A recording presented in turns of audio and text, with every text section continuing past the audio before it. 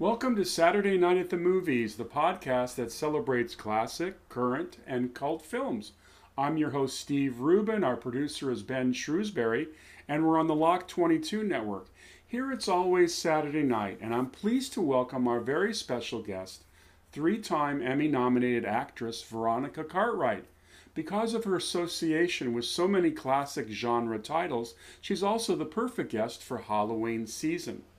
We've had some technical difficulties this week, so we will pick up the interview in progress.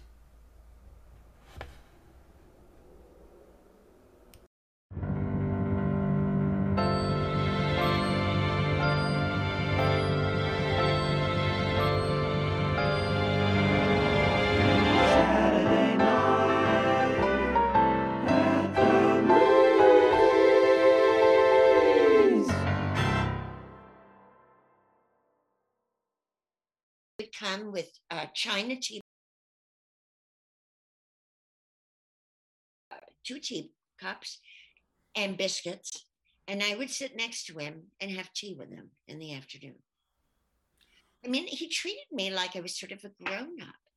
And then I had my 13th birthday. Of course, the day they did the 13th birthday was the day we were in that big plastic bubble with all the birds coming down the chimney, thousands of them being shot at us. And of course, birds would fly up and they'd hit the ceiling and then boom, they'd drop down and they didn't know where to go. And then you'd step on them, you learn to shuffle. Oh my God, it was just horrible. It was just absolutely horrible.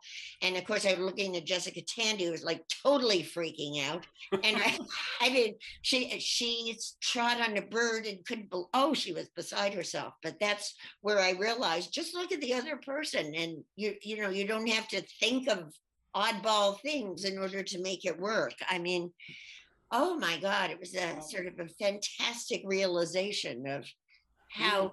Rewind a little bit. The audition process, you meet him in the bungalow at Universal. Was it a protracted audition or did you get the part right away? I guess I got the part right away. I mean, I think he had seen the children's hour and had requested meeting me. So got it. As far as I know, I mean, that they called the agent and yeah, I got it. So and it was like a 6-month movie because we shot the movie twice. I mean, you shoot everything out in Bodega Bay and then you come back in and he's built everything and picked up the house and picked up the tree and stuck it in the Universal lot. I drove up to Bodega back in the 70s just out of curiosity because everyone's talking in, well, Bodega Bay this and Bodega Bay that. Kind of an eerie place I found. A little bit isolated, and there were a lot of birds around. What was your impression of Bodega Bay? Well, it sort of seemed like a set, didn't it? I mean, we all stayed in Santa Rosa, and so they took us into Bodega Bay, but the way the schoolhouse was set up on the hill, and then there was a church over there, and everything was sort of spread out. It was a little bizarre. But I mean, it was running down that hill. I don't know how many times we ran down that hill. A lot of times we ran down that hill. All right, well, let's describe that scene because that's certainly one of your more memorable ones. The kids have been in the schoolhouse and they look at singing that song. Every time I hear that song, oh my God Almighty! Trying to learn those words. I mean, and then all of a sudden we're told to get up and leave, and then the camera was like down at the bottom of the hill. I guess they must have followed us in some sort of a dolly. I don't even really remember. But no, we run down that damn hill and then get back up and go back up and run down again. It was. And obviously all the birds attacking were added later on with the special. No, not all of them. Not all of them. They had mechanical birds that he had made in Germany that would peck and flap. And that was on the kids.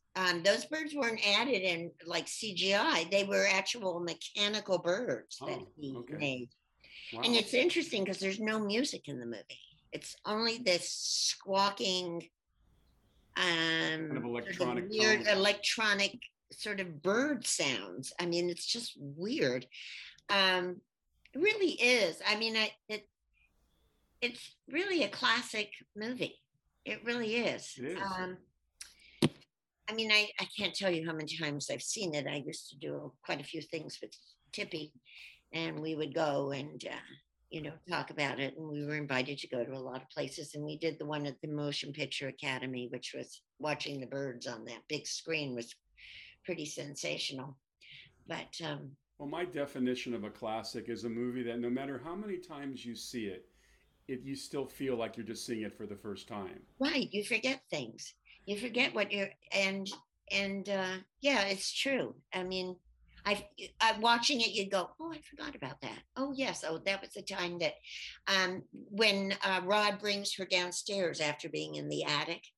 That was a stunt lady, because Tippy was in the hospital. She was so exhausted after 5 days of having birds chucked at her and meat stuck on her face that she sort of had like she was just like totally exhausted or what. And so they just said, well, this will just be the stunt woman. So, oh, okay.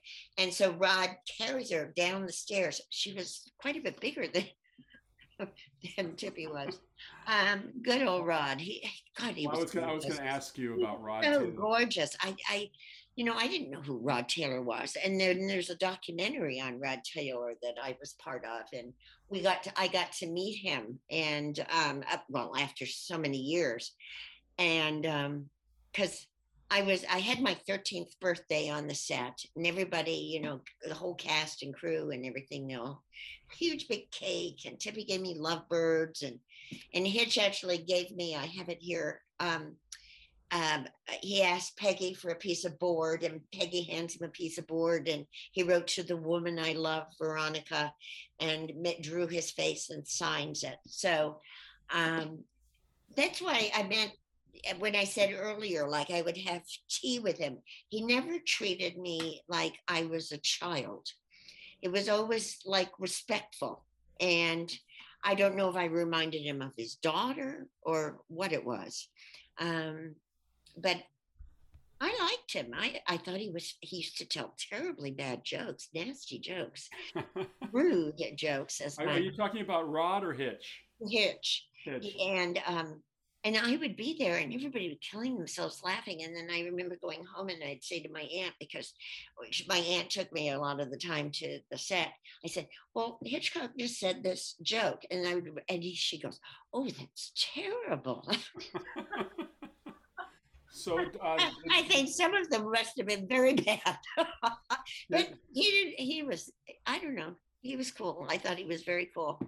And it was different ways of shooting. They had, in those days, CGI were big amber screens of gas. And we had to redo the car scene inside, on the set, and they had it sort of on like a gyro, and guys on all four corners going like this and moving the car like it was driving, and then that's where the close-up of me breaking down and saying that she was there and she saved me and pulled me into the house.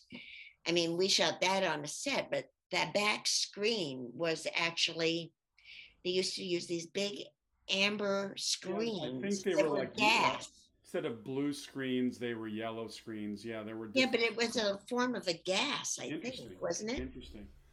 The car scene you're talking about is the ending scene where you're No, driving. no, it's the Oh, one coming from the oh, schoolhouse. from the schoolhouse. Got it. Yes. Got it. Um, yeah, the movie is just one terrifying jump to another once the birds start to attack. And I think that people have always been fascinated with movies that are somewhat post apocalyptic, whether it's a nuclear thing or giant ants or whatever. But the movie it had so much realism about it, which I think makes it effective. Right. The scene where you're in the house when the birds come down the chimney and the birds are all flying around, that must have been nuts. Well, that's the scene I was talking about Right, when I did my birthday. And there right. were like 15,000 birds up in that chimney, and they were all in like shafts. So they'd pull these shafts, and the birds, of course, go down, and we're in a huge plastic bubble with oxygen in there, obviously, otherwise we'd all killed over. And the camera lens, sticking through the plastic. But of course, once the birds came out, because they all swooped and they all went up, they didn't know they couldn't go anywhere. So they would just drop. It was really a very odd sensation. But you didn't get pecked, did you? I didn't get pecked, but No. they were they were little finches and sparrows, and Right. the ASPCA was very upset with them. And our script supervisor had the props build her a whole cage system so she'd take birds that got hurt and have them on the set healing them. Oh, wow. I know, it's pretty trippy. Pretty trippy. What are your memories of Tippy? Oh, Tippy's lovely. She's just lovely. Um, and over the years, I've gotten to know her a lot better. And she was just a lovely, or is a lovely person. But she sort of has different feelings about Hitchcock. But being 12 at the time, I didn't really know what was going on. He seemed to have something for blondes, that's for sure. Well, not all blondes, because they're like I was talking to the Psycho. Who did Vera Miles? Yeah, Vera.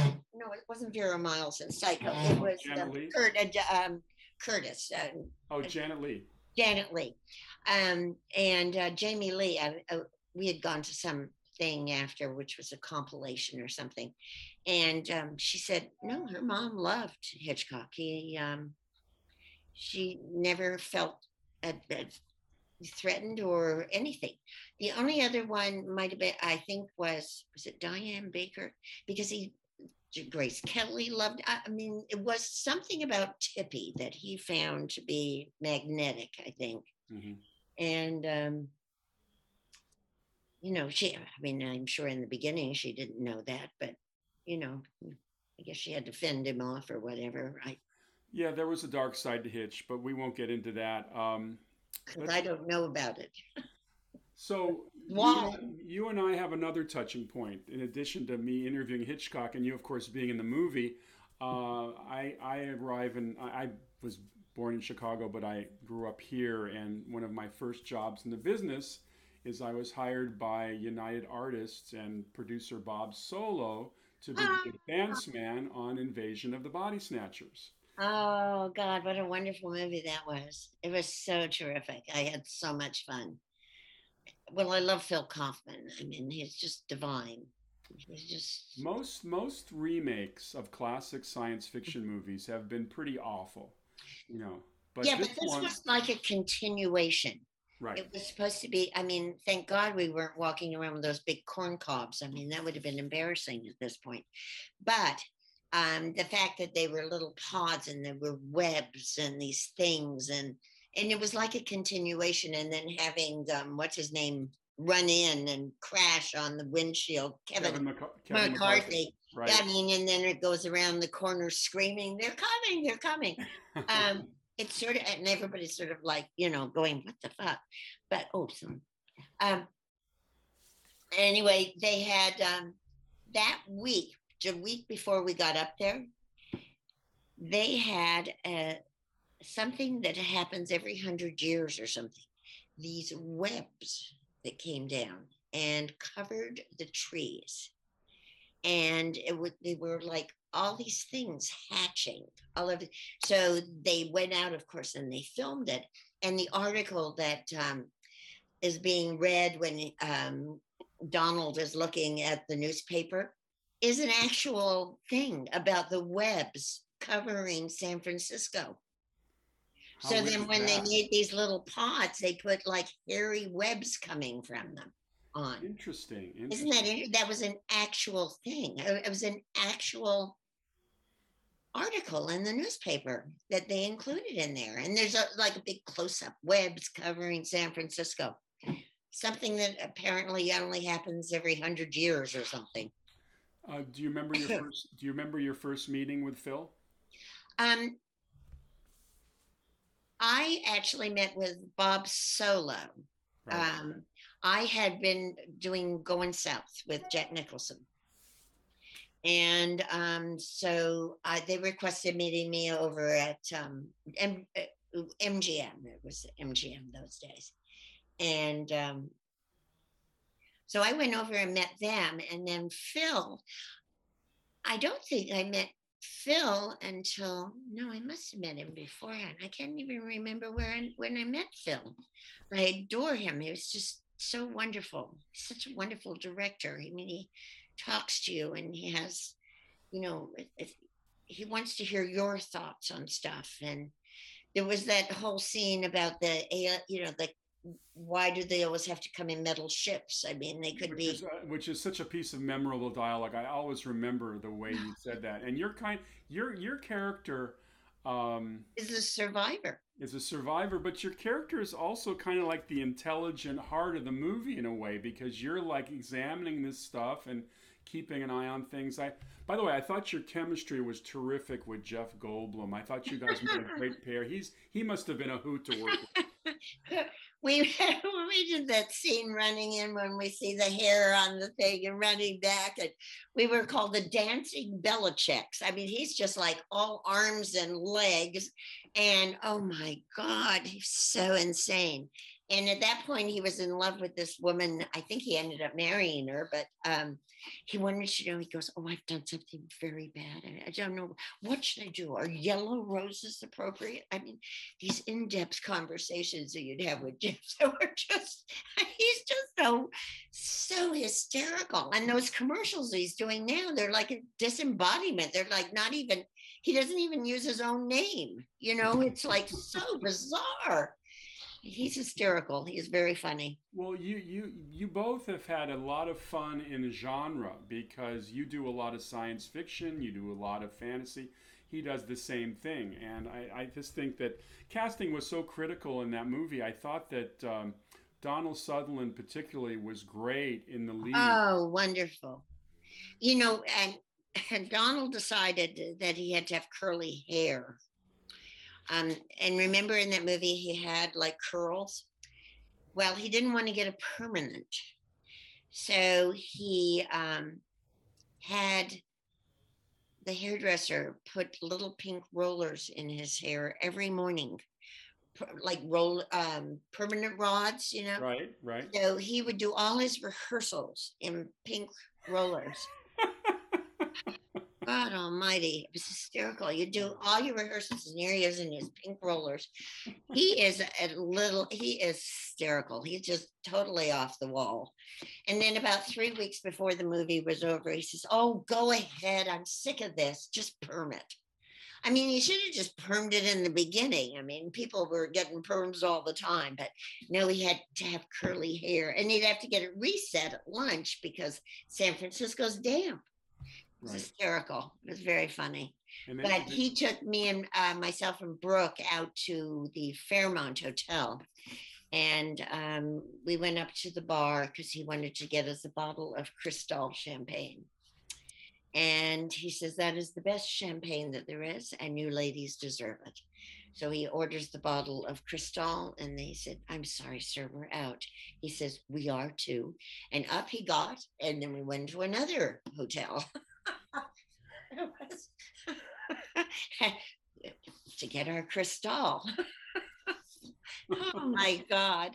Oh, thank you. We are too. I mean, come on, ladies, and off we went. Oh my God. He's a character. He is a character. And when I did The Right Stuff with Phil, Phil Kaufman directed that as well. Right. And they had an incredible party at the end. And Donald went to the party. They did it at the Kennedy Center, and it was guards, and oh my God. And then they had the after party at an airport, where they had all of these old airplanes and 40s dance music and swing music and stuff like that. And oh my God, it was so elaborate and so incredible. And in comes Donald, and he swoops in. I'm giving an interview on something, and he comes swooping in. He gives me a big hug. I mean, he's just like all arms and legs too. I mean, and he's very clumsy. And I mean, everybody was panic stricken when he was running down this his stairs are like at lightning speed that he was going to break a leg or something. Oh my God, it's just so funny. He's funny. He's very good, very wonderful. Lately, Donald Sutherland seems to be taking on these larger than life roles, playing, Doesn't he? Yes. yeah, very Yeah. much especially in the Hunger Games with that beard of his and everything. That's very funny. And now to top it off, you also had Leonard Nimoy, but I don't know if you guys had any scenes together. Yeah, we did. Oh, you Remember? did? Okay. Yes, Yeah. because he comes and he's the one who talks us into um, um, wanting the girl with the at the bookstore Oh, right, right. because she's now a pod, but he wants us to get involved, and you can't think of it as being a bad thing because she goes and she complains that her husband is, turning into a something's wrong with him. And it was so interesting because the way Phil approached it, it was we were all living in the gray. Nobody wanted to commit to anything. That's what you were turning into. You didn't want to say like you fall totally in love and the despair of you break up or any of those things. No, the pods were people that just wanted to live in the gray. Don't commit to anything. I mean, then you don't have to worry about anything.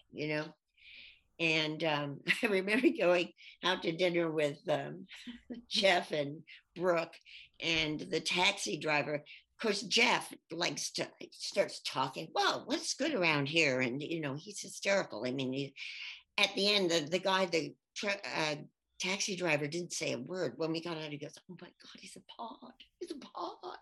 I mean, it was, and he was. He was like a pod. He was a pod.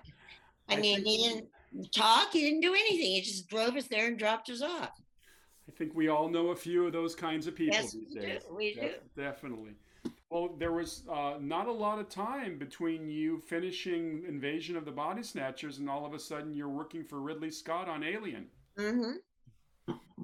Yes, I auditioned actually 3 times for Alien. I auditioned with just the casting people, I guess it was. And then I do believe I tested for Ridley in LA. And then I would happen to be going over to England for, I used to go visit and hang out for a few months at a time and visit my gran and stuff. And I was over there. And before I left, I called the agents and I said, if that part hasn't been cast, meaning Ripley, can you talk to the people in England? I'd happy to go over and, see them again. So I did. I auditioned again when I was in England. And then I came back to the States and then I found out that I had it. But I thought I had the part of Ripley, which I didn't. I found that out when I went back over and I was they reading. were doing my costumes. I was reading in one of the columns that the final choice was between Sigourney and Meryl Streep, of all people. Oh, really? Apparently, Meryl Streep was in mourning because of the death of her boyfriend, John Oh, Cazale. yes, John. Yeah. So she was not emotionally ready, and I'm sorry you didn't get that role. But Lambert's not chump change either. Well, no, but she's very similar. In a sense, she's the audience. And if you think about it, I'm the only sane one. I mean, I say, let's just draw straws and get in the capsule and leave, for crying out loud. But no, we have to hang out. And so, yeah, I love it when people say, you say, oh, I was an alien. They go, oh, which part? I mean, there was only 2 women in the whole damn movie, for crying out loud. Well, I was the last to die. That was me. Oh, God. Well, being on a Ridley Scott set, I'm sure is quite an experience. He seems to be coming from advertising, doing commercials. He really is a true artist, isn't he? Well, I mean, that's where his eye is and that's where his focus is. And he hired people that were really good at what they did. And because it's like the scene where Ash breaks down, the computer breaks down and his head's through the table. I mean, poor Ian Holm is sitting there with his head through a table, and he's sitting on a chair underneath and he's got shit all over him. I mean, pouring milk on his head and there's grapes. And so he's sitting there and he's going through this incredible monologue where he says, has anybody tried to communicate with it? Which none of us had. And if we'd have tried to communicate, it wouldn't have been so much like a, like freak out or whatever. And we're doing this whole speech and it was incredibly touching. And all of a sudden Ridley stops. Oh, cut. I hate these effing balls. And he was talking about these little silver cake balls that were, sprinkled in and out. He didn't like the way they looked. It was like no attention to what the scene was. We're all standing around enthralled. I'm crying, and he's worried about the balls, these little balls. And Ian had to go back 3 weeks later and redo the entire scene with none of us there. Wow. Or 3 months, I can't remember what it was, but he said, no, we all had to go. And he said, none of us were there. I mean, it was just off camera stuff. And he had to go through the speech again, all because he didn't like those little balls. He was very particular about what things look like, which of course is what makes the movie. I mean, there's no CGI. I mean, the entire thing is incredibly visceral. Now, Veronica, did you know any of the cast people before you did the show? No. They were all new. No, I didn't know anybody. Well, I knew their work, but I didn't know anybody. And originally, John Hurt wasn't the original character that he played. We had a John, what's his name? John? Oh, shoot. He was in that movie where there's that incredible shot, which Hitch did, where it goes all the way down the stairs and goes across the street and goes back up. What was that movie? It was like it was before Steadicams, and the whole thing where he runs down the stairs and he is the camera, and then it goes up onto the other side. I can't remember what the name of the movie was. And this actor was there, but he had just gotten out of the hospital from having pneumonia. Oh. And really, I mean, buckets of beeswax that were around. I mean, just all the time there was smoke. Every place, it's all smoked for atmosphere. And of course, in those days, it was this kind of beeswax stuff. I mean, nothing was, toxic, classified as toxic in those days. And he was back in the hospital. So John Hurt came in, and then I see John, and I thought, and he had a crew cut like me. I mean, Ridley had put me through 6 hours of torture of cutting my hair off. Oh. And it finally ends up with this crew cut, and in walks John Hurt, who looks just like me. I said, well, oh my God, it's like a clone of me. I mean, freckles, white skin, and a crew cut. I mean, God, I love John. John was a sweetheart. They're all, I mean, just lovely people. So it made it really... Well, certainly the tour de force scene for you, of course, is when the chest burster comes bursting through John's chest, and I've heard various stories. Why don't you talk about that morning from as much perspective as you can give us? Well, of course, we read a script, so we knew that there was going to be a chest bursting. I mean, we knew the thing was coming out, and Sigourney and I had to do a scene after that. Prior. So we said, well, what are we even talking about? I mean, we don't even know what this creature looks like. So they took us down to the prop department and showed us this little penis puppet that was kind of gray. Oh, they were so excited. They told us, and the mouth's going to go in and out, and it's going to breathe. And we're going, And I mean, it was just so totally bizarre. And so we at least knew what it was going to look like, but nobody else did. So we're all in our dressing rooms for hours, and we come down to the set, and the whole set is done in plastic. There's 4 cameras around. They're all covered in plastic. Everybody's wearing raincoats. It's like, oh my God, what the hell's going on here? The smell is disgusting. There are buckets of falafel. What is it? Awful. Not falafel. Awful. Kidneys and guts and all this stuff in formaldehyde sitting in buckets around because John's chest is actually stuffed with this stuff so that when it bursts out, oh my God, it was disgusting. I mean, I started gagging the minute I walked in there and I thought, oh my God. So we all gather around, we get our places, we, know what we're supposed to do, and we have to watch this thing. So they had cut John's chest with like on the t-shirt so that the puppeteer could push through. Well, of course, it gets incredibly tense as you're watching this, and you start to see this thing, and then all of a sudden Ridley shouts, cut, and you think, oh my God. And so he has them cut it a little bit more, I'm sure he planned all of this, cut a little bit more so that they knew for sure it would be able to break through. So here we are again. Everything you see is one shot. We shot it once, that is it. And I happened to lean into a blood jet. I was so fascinated by watching this. I leaned directly into a blood jet, which hit me in the face. And I backed up. My knees hit that banquette. I flipped over the back. My boots were up on the back of the banquette thing. And I thought, oh my God, they're still shooting. And I turned over and I ran back in to finish the scene. It was so ridiculous. So ridiculous. But they actually found that footage. It's on the latest cassette. So it was like a Matt Sennett movie. Da, da, da. Gone. I just disappeared. That was hysterical. I mean, we were in hysterics watching it in when we got to go see that, because everybody, of course, they let us go see the bursting scene. But yeah, it was pretty intense. It was really great.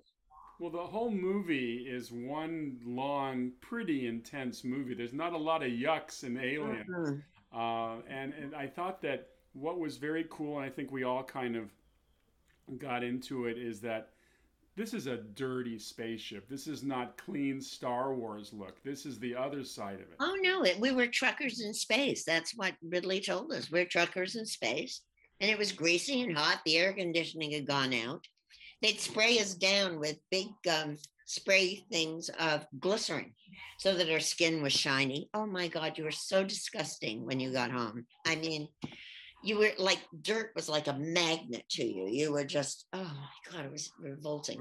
Did you stay in one hotel the whole time you were in England? Oh no, I rented a house. Oh, you did? Okay. Yeah, I rented a house while I was there.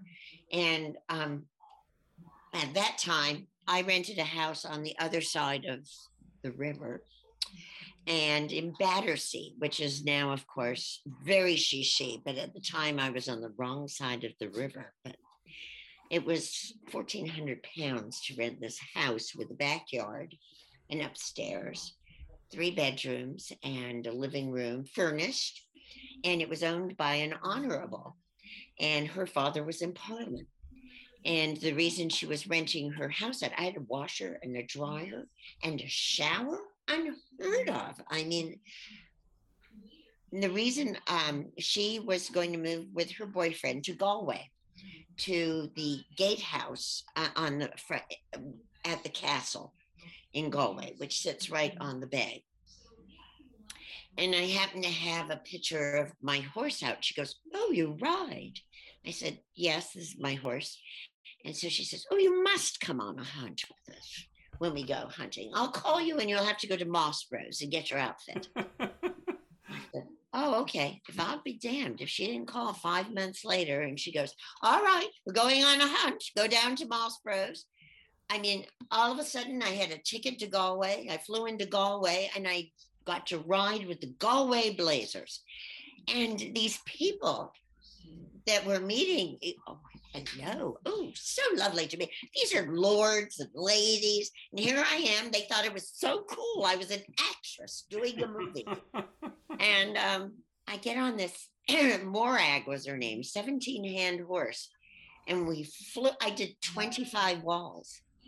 And wow. And 20, you yeah. you were an experienced jumper? Well, no, not a jumper, but I had ridden for years and I had my own horse. But they said, just give her her head. And they would say, lean back if you were going over up a hill. They Wow. would sort of give you signals of what to do. So I just gave her her head. And about the 25th wall, I fell off. And so they rounded Morag up and they came back and I got back on, me and my tweeds. I had landed in a huge cow patty that was like clinging to Oh. my back. It was disgusting. Anyway, I get back on the horse and off I go. And these people, oh, fabulous. You're one of us now. Isn't that fantastic? Don't touch it, it'll drop off. Oh, okay. And I'll be damned, a big turd, it dries off and just falls off. And then you take a brush and you brush the rest of it off. But I did 3 more walls after I fell off. And then I thought, I hadn't ridden in 6 months. So that was enough for me. And 2 people fell into the bay. Oh, wow. After I had gotten off, I didn't realize the next jump. And Philippa said, yeah, I don't think you should take the next jump because it goes over a wall and into the bay. So I was glad I hadn't done that. But then there was a woman there from Virginia.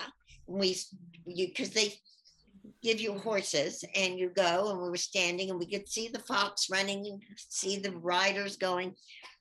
And then afterwards we went to the pub and with the gentleman who owned the castle. And we all had bangers and mash or whatever it was we were having. And then we went over to his house and we had port and brandy. Oh, I tell you, it was quite posh. Sounds very elegant. It was. It was Did 3 days. did you guys bag a fox? No, no, well, the woman who had been the lead person had broken her pelvis. So it was a new gentleman. So no, they did not kill the fox.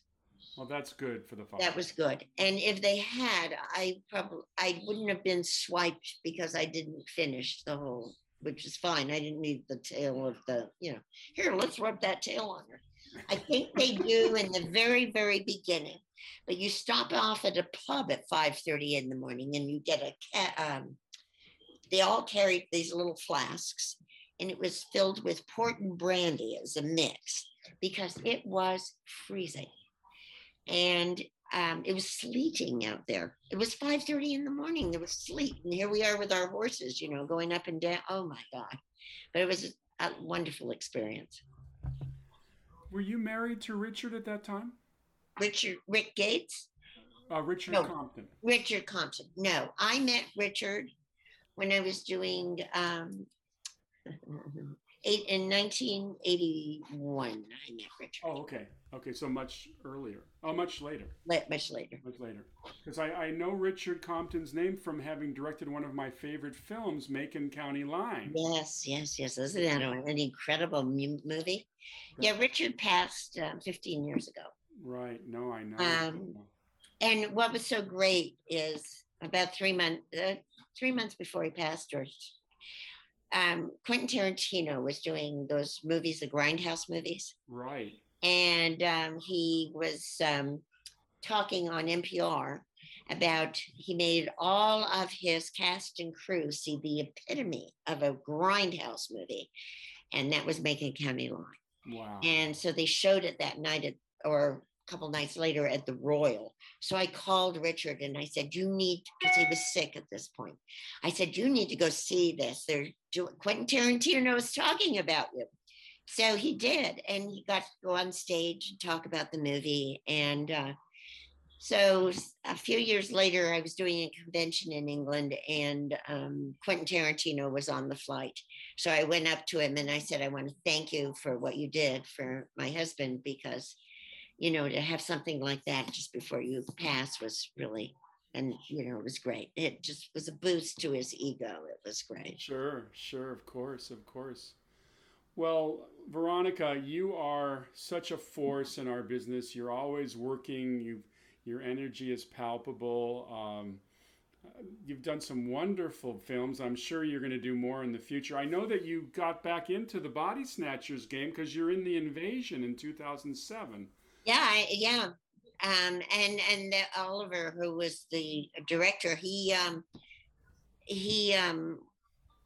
felt that he wanted to bring that in as part of, an homage. Right, because you So technically you did survive the original. I did survive. I did. Yes. Well, you learn how to pretend you're falling asleep.